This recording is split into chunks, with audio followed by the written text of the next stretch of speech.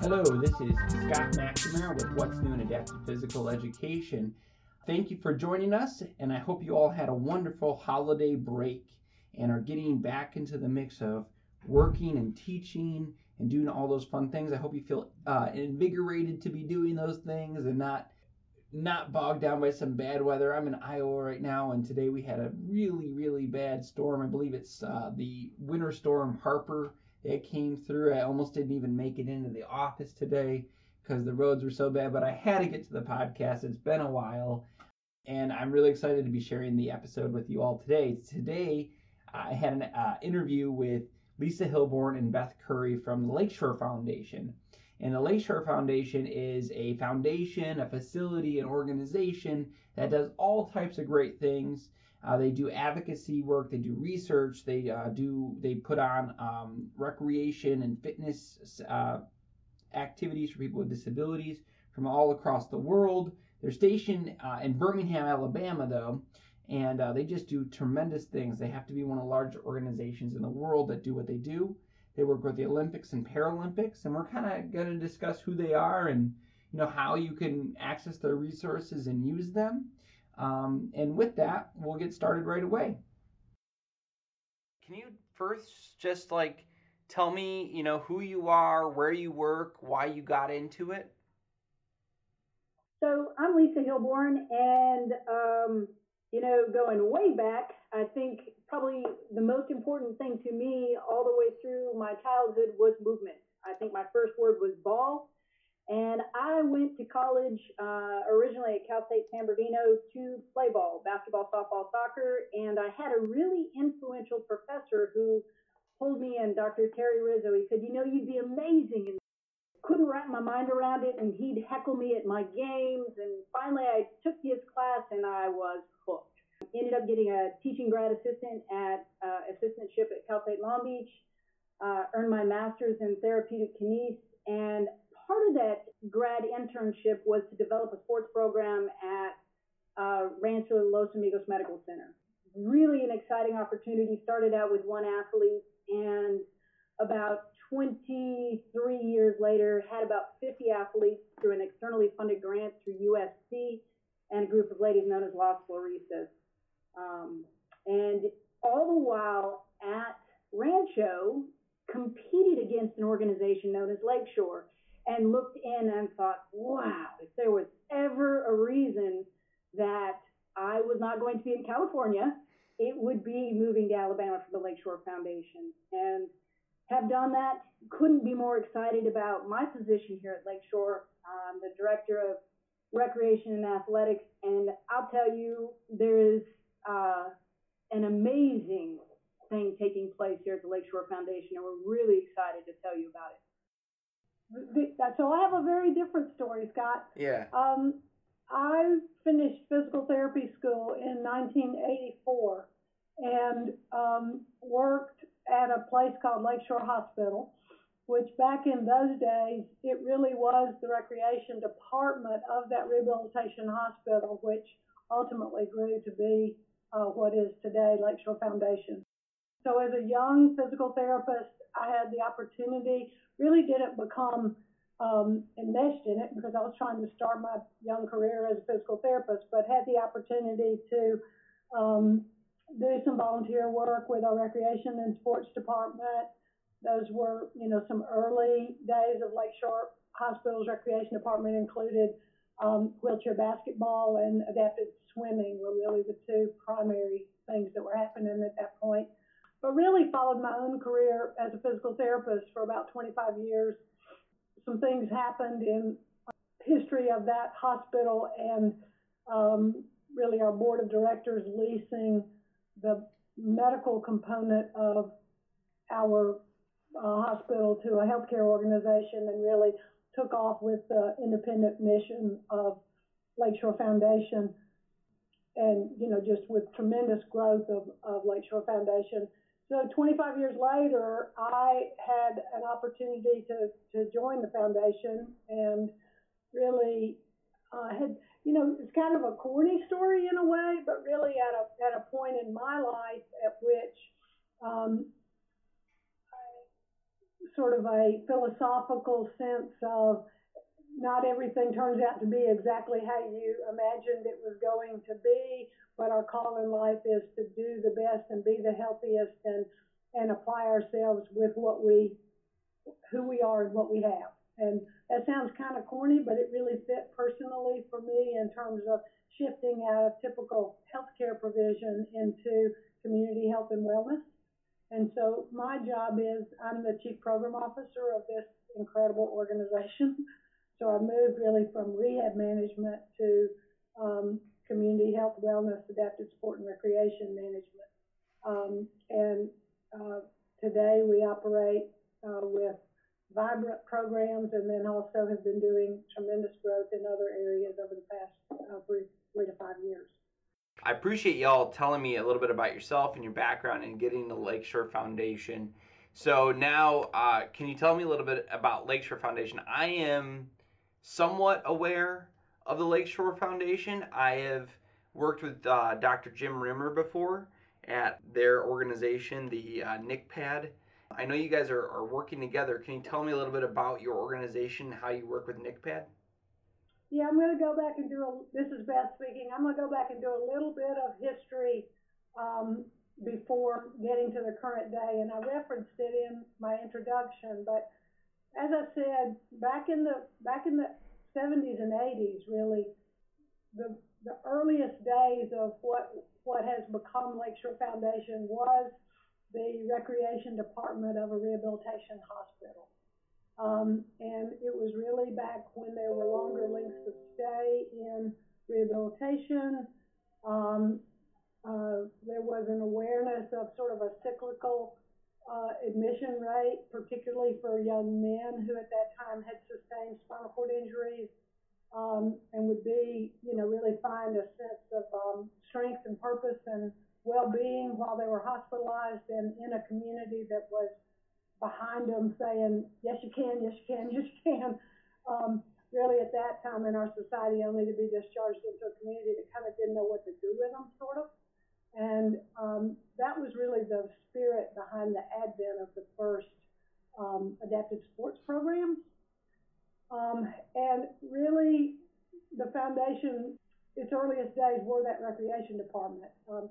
Found some formalization through various time periods, but a monumental time was in 1995. The board of directors of Lakeshore Hospital said, we're going to take our focus and emphasis and have it be on this community health, wellness, adaptive sport, and recreation, and lease the operations of the hospital to a medical provider. And for a number of years, they continued to operate out of a smaller gym and pool area that was adjacent to the hospital, but really in the early 2000s took that momentum and built a building, which is, sometimes when people say, what is Lakeshore Foundation, they refer to the building. Nice, certainly we would still say it is, but at the time it was built, it was absolutely sort of the state-of-the-art prime place with, 3 indoor courts that were really built with wheelchair basketball, wheelchair rugby, goalball, other adaptive sports in mind, an indoor track, 2 indoor pools, fitness center that made sure that it was equipped with the most accessible equipment, those sorts of things. Today, we operate that building in a membership basis sort of place for the local and semi-local citizens of Birmingham and throughout Alabama. We also are an Olympic and Paralympic training site. Through that, we host training opportunities for adaptive sports at various levels in their progression. We host a number of very well-run, high-profile sport tournaments. In the mid-2000s, really said we've been doing adaptive sport and recreation for people with disabilities for a long, long time, and we wanted to do a very focused effort in that for our country's injured military. So we have a injured military program that lives under a header called Lima Foxtrot. It both serves local Alabamians and then also runs camps throughout the year that allows people in the region and nation to attend and hopefully get a dose of health and wellness that motivates them to go back home and live. It sounds like you all do quite a bit of things. What does your staff look like? How big is that?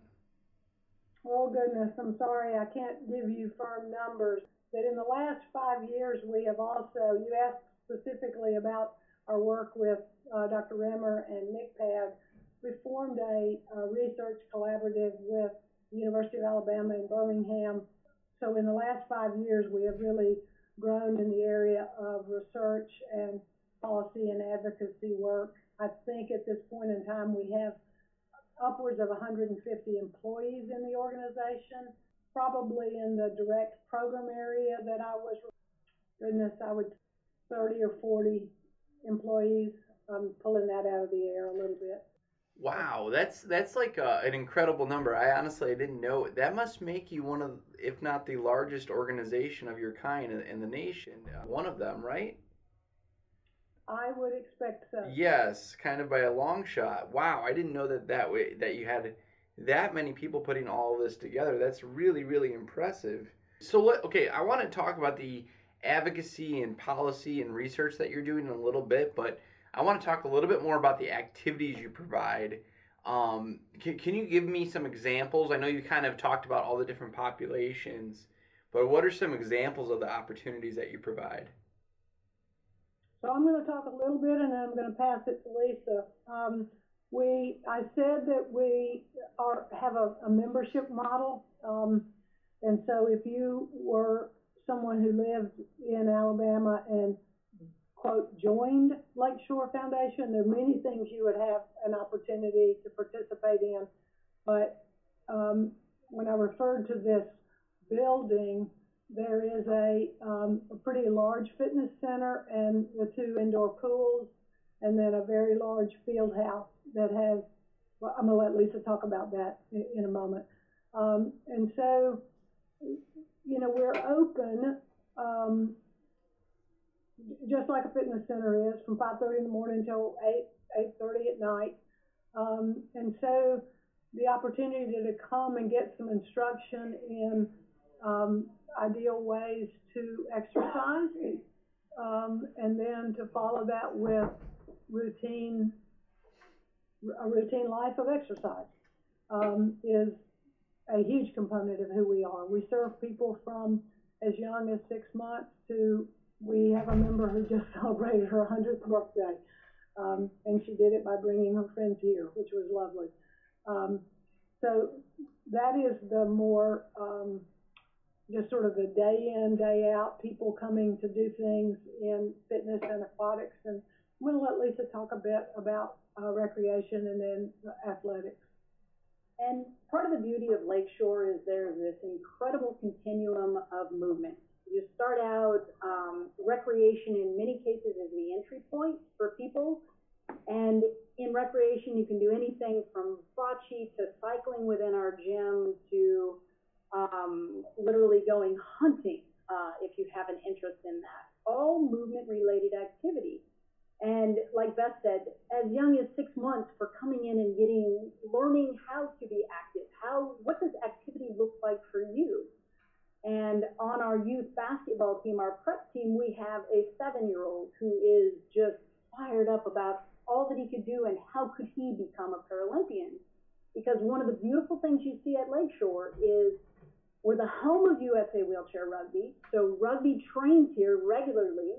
And so that 6-year-old who lives in Alabama has the opportunity to come to practice on their club team and look across the floor and see a Paralympian. And so that blend of recreation and all the way along the continuum of athletics with the opportunity to know what the end game is if that's your goal. Now, within our club program, we advocate so very strongly to our athletes going to school, integrating into community, doing every single thing that anybody without a disability would do. That takes place just naturally with our advocacy and policy crowd here. Within recreation and athletics, we have 10 staff, and the exciting part about that is we have people from all over the nation, literally, it's kind of a melting pot, if you will, of sharing ideas, and people come in with expertise in goal ball, visual impairment, and we learn from them, and so everybody has this opportunity once a week to share knowledge, and we become so very varied, broad, and the scope of what we learn from each other, we share with our participants, who we call members, or our athletes, and it becomes, one of the things we look at are our three pillars, and that being activity, research, and advocacy, and it's kind of fun because I came to Lakeshore just prior to the Research Collaborative joining Lakeshore, becoming a part, Dr. Rimmer coming, and so I saw Lakeshore before that, and we were incredible. We had programs, beautiful activity, wonderful things happening, but then we said, we need to be able to really look at this and analyze why we do what we do and justify it to the CDC and any other thing for grants. And then that wasn't enough. We said, it's really important to be able to share this information, and so our advocacy shares and, if you will, advocates for all. We stop with the word people. Most of the time we just say people, not people with disabilities, because it doesn't define us. And we feel that way very strongly. And a lot of the time we're going through an interview process right now, and we'll listen to people talk, and the energy they have and desire to bring to Lakeshore just rekindles the fire that we have, so to speak. We know we are blessed with an amazing facility. We have equipment, we have a building, we have an amazing board of directors and senior management staff. What we also have are people who are becoming literal experts in the world of working with people in every span of life, whether your disability is congenital, acquired, or degenerative. We look at people as people and meet them where they are. And the primary goal when somebody rolls, walks, however they come in that door, is what level of independence can we get you to? Be patient with yourself, be patient with us, because we're going to figure it out. I was a little ignorant of your organization. I'm kind of like blown away with it right now. So I really appreciate you explaining a little bit more to me. I guess like I'm just sitting here and I'm just thinking like, wow, you have a facility and resources that are so unique. A lot of the people that listen to this are people that are from, throughout the nation. I wonder, is there, I know you said that it's mostly for people in Birmingham or the Birmingham area. How do you reach out to people, outside of that area? So I think that just because it's the right thing to do, we've always had a responsiveness and a heart, and if somebody calls us and says, hey, I'm trying to figure out how to do this, or do you know if there's an opportunity anywhere in my state for me to do something similar to what happens at Lakeshore. So I think we've been at the table long enough that I think many of our staff members can tell lots of stories about helping a smaller organization get a focus and get off the ground. Fortunately for the industry, many wonderful things have happened in the last 10, 15 years, where there's sort of better opportunities popping up across the country. However, very specifically through the Research Collaborative, I think one of the things that Dr. Rimmer really has as a passion is how do we get the word out? And we don't know whether this will be effective or not, but I think if you were talking to us 3 years from now, you would hear us telling stories about what we hope are going to be success stories using, I'm just blanking on words, telehealth. Sorry, I was saying telecommunications. I was thinking, well, that's not quite the right word. Telehealth, taking opportunities that are being done live on the ground in person here at Lakeshore and pushing them out through NICPAD I think we are really at the precipice of trying to figure out how to best answer that question that you asked. Absolutely. That's great, though, because that's, in my podcast, that's a lot of times the thing that ends up happening is we have a great organization or a great, university doing something really extraordinary, but then, I'm in rural Iowa right now, and APE is, anything with that stuff is very hard to come by. So it's how do we replicate some of those things has sometimes become a really big thing. Now, sometimes in my podcast we get a little bit philosophical, and I really enjoy doing that. So I am gonna go back to another question, and then we'll go back to a little bit more about what Lakeshore does. But something that you said about the last 10 years, there's been kind of a jolt in the community about physical activity for people with disabilities. Why do you think that is? As from somebody in your seats, a very unique seat, why do you think that that's occurring? I think part of it is the realization that diversity and difference can be looked at in a positive way. And I think the exposure of the Paralympics, you look at what happened in London. The Paralympians were all over the place. They were exposed to the community in general and looked at as athletes instead of this sideshow that took place after the Olympics. They were respected as athletes, and something similar took place in Rio. And honestly, when you start even analyzing attitude and difference, so much of what takes place, and I know we're in this microcosm at Lakeshore, so it's all we're about all day, and so we kind of laugh at each other and go, wow, we're so far down that road, we don't know what reality is. But I think a lot of the time when you even look at the development of wheelchairs, there used to be such a stigma around a wheelchair. I remember talking to a parent of a young amputee who would say, you're not putting my kid in that chair for anything. And now we push through an airport with our athletes, and these kids see these chairs and they go, oh my gosh, I want one of those. We did an exhibition the other day at a grade school where the kid came running up and said, I can't wait to be an amputee. How do I do that? And while that wasn't exactly the desired response, he got the point. And so I think it is about changing attitude, and I think it is about embracing diversity. And I think as a nation, we're doing somewhat better with that. So philosophical answer. Yeah, so I'm going to tag off of Lisa because I wanted to say that I think as a society we are becoming better at recognizing that all people have rights, but sometimes I think it's a one step forward, two steps back, and so I was hesitant in my was I speaking about my hopes or reality.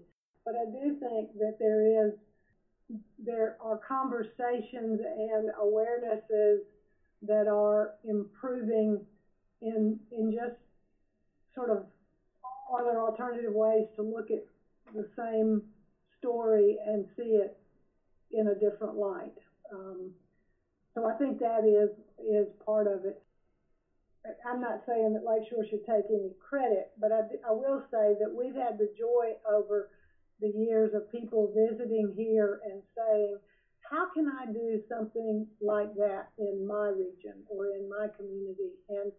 And I think there's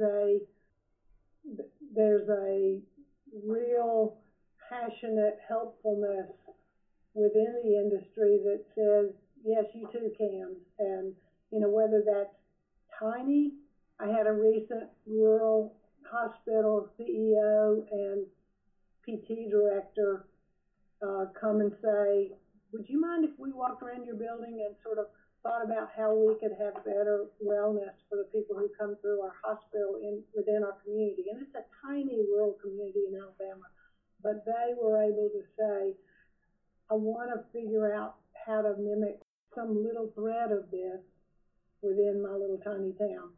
All the way to, before Turnstone built its new facility in Indiana, or before Ability 360 built their facility in Arizona, they were all here, sort of touring with their board members or architects, or sort of saying, how can we be better as a whole within the country. And so that doesn't really speak to philosophically what you meant with, but except for within the we want to see each other succeed.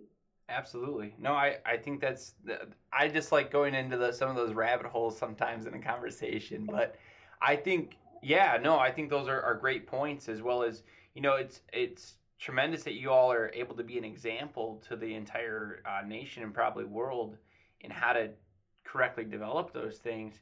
I want to focus a little bit more on the activities that you provide. So let's talk a little bit about the Olympics and Paralympics that you mentioned before we get into the research and advocacy a little bit more. But so kind of tell me the background on working with the Olympics and Paralympics and what exactly you're doing for those, organizations.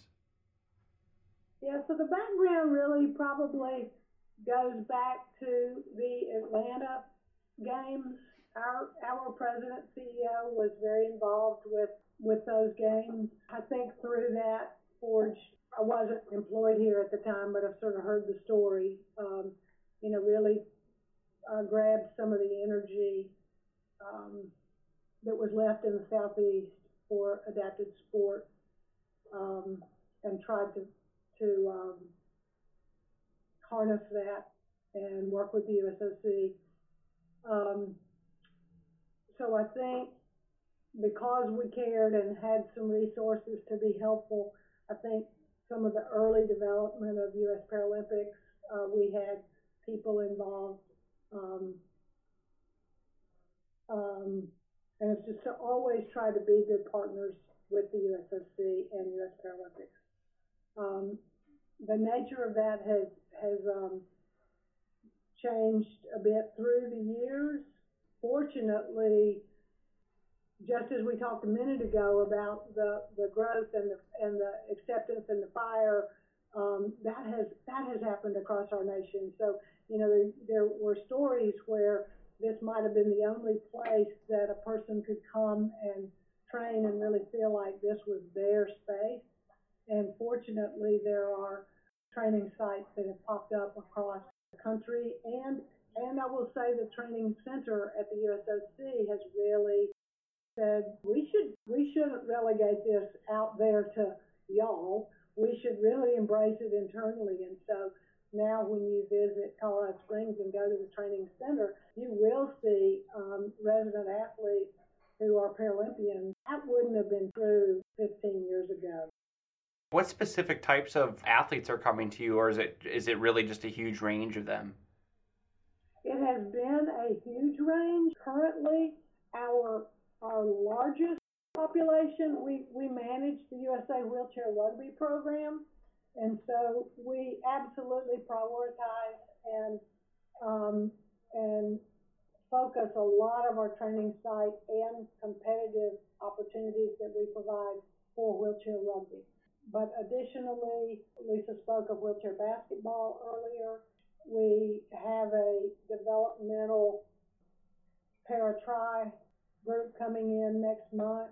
We have done less Olympic activity over the last 5 years as they have found more and more homes, but often some of the lesser sports that couldn't find a place to train might have selected to come to Birmingham. And I don't mean that in a negative way, but just, if USA Swimming would never come here, but early on when Rugby Sevens was trying to get on the Olympic program, we had some of their developmental camps and various things. So they're coming and using your facilities, and you're like kind of accommodating. Is that what's going on, or are you giving them also coaching and such on site? They're usually bringing coaches with them. Yeah. We may support their endeavors with filming or athletic training, but mostly it's facilities and healthy eating and a good, respectful, prioritized training area. If I had a student or I was a person with a disability and I wanted to compete or try to compete at a Paralympic level, could I come to you, and what questions would I want to ask you? Yes. Matter of fact, I was on the phone yesterday with a young man who's at a local college here, who is a swimmer. So what we're doing with him is helping him navigate the landscape at the USOC, helping him get connected and get connected with the right people to understand classification, whether or not he would class in at all, and just sort of helping him learn. He has tried to be successful in Division III swimming at his college, and various reasons that hasn't worked out well for him. He would say his need to do things differently, the coach doesn't understand. Both from the standpoint of saying, yes, you can use our facilities. We have a little bit of access to some expertise in swimming to be able to give him some guidance from a coaching standpoint, but a lot of it is helping him make the connections and navigate the USOC process. Absolutely, that's great. I mean, those are really, really helpful. So that's good to know that I've heard of some APE teachers and such also kind of like, hey, I have a student that's really active. What do I actually do to see if we can push them to certain levels? So that's great to know that you all are a resource a little bit, and I'm sure you have resources online a little bit too to guide people. Yeah. The other piece I would say is, if you were that APE teacher and you had that student and as they were getting, let's say it was an area where we didn't have high-level coaching among our staff, if we facilitated connection to them, we would welcome them here. We also would, we've had a number of instances where athletes had a training program that they needed some guidance in adhering to, and so they may have their consultative time with their coach or their trainer that they then carry out their program here with some support from our staff. I want to go now to a little bit, you talked a little bit about policy and advocacy that you've been getting more involved. You mentioned having a student who's, trying to participate in swimming at a college level. So I'm going to ask you about a specific policy, and I'm going to first see if you're involved in it, and then maybe we could talk more about it.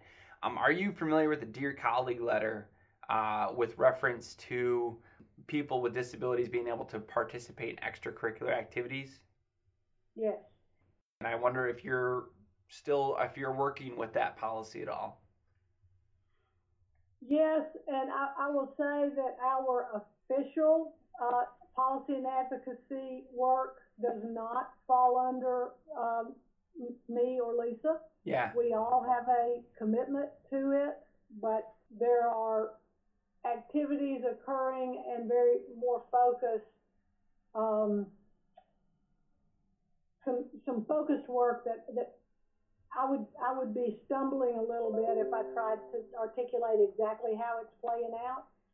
But what I'm going to say from mine and Lisa's perspective is that encouraging people to be their own advocate and us being a helpful resource to phys ed teachers and counselors and teachers is sort of what our arm of the organization does, particularly with the students and kids that we already have a relationship with. There's some more pointed advocacy and policy kind of things coming out of that arm of our organization that I can't speak as articulately about. Absolutely. That's totally okay. I just find it to be an interesting thing, and I would love to know a little bit more information. So maybe I can check out, or you can send me a resource or two that I could put on.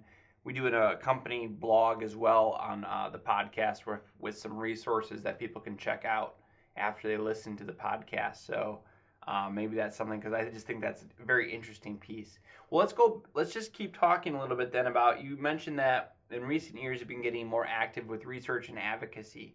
Can you talk a little bit about those two subjects? So one of the coolest parts of Lakeshore is when research does blend with athletics. And one of the biggest things we do here, like we talked about, we're the home of USA Rugby. And so when you looked at that starting line and the second line in Rio of our athletes, part of the decision for those lines at that Paralympic game was through research. Our researchers looked at blood gas levels to decide how to most appropriately sub in the most ideal scenarios. And that level of analysis has not traditionally taken place for the Paralympians. And it's one of the most exciting things to be able to go, okay, there's a reason. And it's physiological behind what we're at least attempting to do. And, you know, that becomes advocacy in itself. I mean, being able to say, hey, these are the reasons we're doing this. And by the way, did you know that the word Paralympic actually means parallel? It isn't that everybody who participates in the Paralympics is a para, because that is quite a misnomer. Many people believe that. And so it is the steps into each world, the world of research, the world of advocacy, the world of athletics that we touch, and we know we're just barely scratching the surface. But by touching those worlds, we become advocates in each, and the crossover therein is thrilling, because you can get people who have no interest in sport pulled in through research, vice versa, and you make everything stronger by, if you will, dabbling within an arena. Absolutely. I actually didn't know that either, that Paralympic meant parallel. That's a great piece of information that I just didn't even think about. Many don't. Yeah, and no. I think that's probably, little tidbits like that are so fun to go into a classroom and go, so, you know, and just light them on fire. Literally, one of the children of one of our staff members, he's barely able to talk, and he goes, I want to watch wheelchair basketball, not stand-up basketball. And he can barely put a sentence together, and that is where he's coming from. And we know that is so far down the road, but what we hope is an integration of sport and movement, and we promote that. I mean, we've got an event coming up in May known as Four Nations. We will have USA Wheelchair Rugby, Great Britain, Japan, and who's the other one? Canada? Australia. So 4 of the world's best wheelchair rugby teams here, and we are going to promote the living heck out of that event and look to get more people within our walls to watch that for the sake of sport. One of the, probably the saddest thing at Lakeshore is when we host an event, and we host many. We host the Pioneer Classic, which is a hallmark wheelchair basketball tournament, the longest running, one of the most prestigious basketball tournaments, Demolition Derby, which is a very well-respected rugby tournament. But when we host those events, we so rarely have people who come to watch for the sake of sport. We have people who come because they're parents, because they're friends, but very few people off the street. And so with this Four Nations, we're working with a broadcasting company to televise that event and really make every effort to put it on a national platform outside of the Paralympic Games to really try to get people into sport and to see it for what it is. These athletes train, compete, work with sport psychologists and exercise physiologists, and commit their lives to excellence just like any Olympian. And that takes place at Lakeshore and various other training sites around the nation. But like Beth said, it's being more integrated into the fabric of what takes place by virtue of a greater number of training sites. Yeah, that's I loved everything you just said. I love the idea of trying to do PR for our field, because really that's something I think that our field in general lacks a lot, is we don't have great media sources and videos to really exemplify what we do and why it's so great. So I think that's awesome that you're trying to do that. I had Dr. Ron Davis on here about 2 years ago now, and I don't know if you know Dr. Ron Davis, but he's, big on disability sport and PE and such. And one of his I big couldn't be in the field not knowing him. He's the man. He's wonderful. Yeah. So one of his big things was like that sport is universal. Sport is sport is sport. Sport for sport's sake, and that's something that really stuck with me as well. Is just kind of I think that we put a hierarchy on sport a lot of times, and it's not necessary. Everybody in America usually thinks about football, baseball, and basketball, and then there's everything else. But really, sport is about the enjoyment of sport and the competition of sport. And I think it's important that we don't see, especially when we're in a field of physical activity, exercise, physiology, all those things, that we don't, put those hierarchies in sport and say one's better than the other. So that's really great that you're doing that, and that's just for all sport, period. Because that's Yeah, go ahead. No, you. I'm gonna shift gears back a minute, and I don't want to distract from what you're saying because we believe in that so strongly. So I apologize. I was thinking as Lisa was talking about various ways. So I guess I would talk about sort of soft advocacy. But we have made a major effort over the last several years to educate and integrate frontline young healthcare professionals into Lakeshore. And so what that, I early on when I came here, I described that I'm a physical therapist, and so we would have physical therapy schools say, hey, could we send somebody there to do an internship? And it's like, no, that's not really what I do here. They wouldn't meet their goals and objectives of their affiliation. But as time progressed, sort of the realization that, and it sort of all happened when the exercise is medicine initiatives were happening in the world of, we should get young healthcare professionals very aware of and confident in the value that a lifelong life of wellness and activity can bring to their, where that should stand for their patients. And so we now have regular association with the local physical therapy schools, the local occupational therapy schools. We have a good connection with the PM&R residency program at the local university that has a PM&R residency. We had a young physiatrist on our junior board about a half dozen years ago, and he came over, quote, to help our athletic trainer at a tournament, and somebody caught him sort of with his mouth open, aghast, and it was like, what's wrong? You okay? And he said, I'm embarrassed. I've been treating people with spinal cord injuries for how many years, but I've never really seen them living a full life. When a guy fell out of his chair and hopped right back up in it, he was sort of like, oh, you mean that's possible?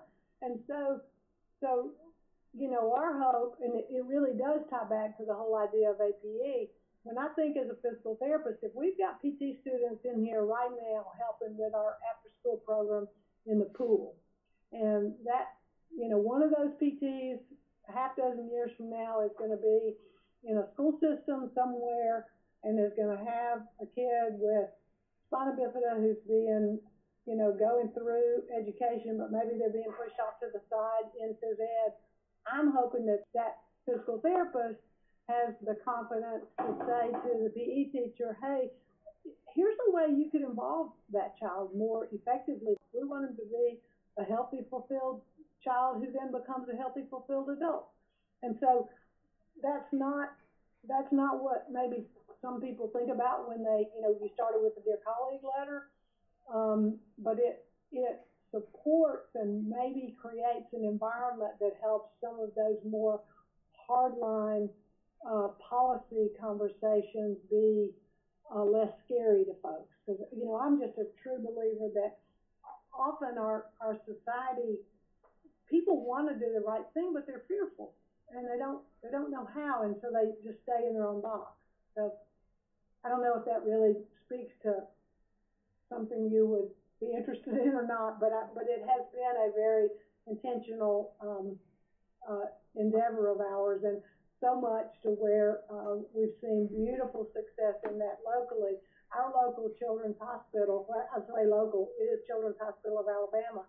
They have just opened a small PTOT physician's clinic on our campus, totally with the intention of that they need to be instilling in those families from a young age that they need to get involved in a life of exercise, not just be the medical model of go to the therapist every time that you're needing to move, but you go to the therapist when you need therapy and you move because you should move.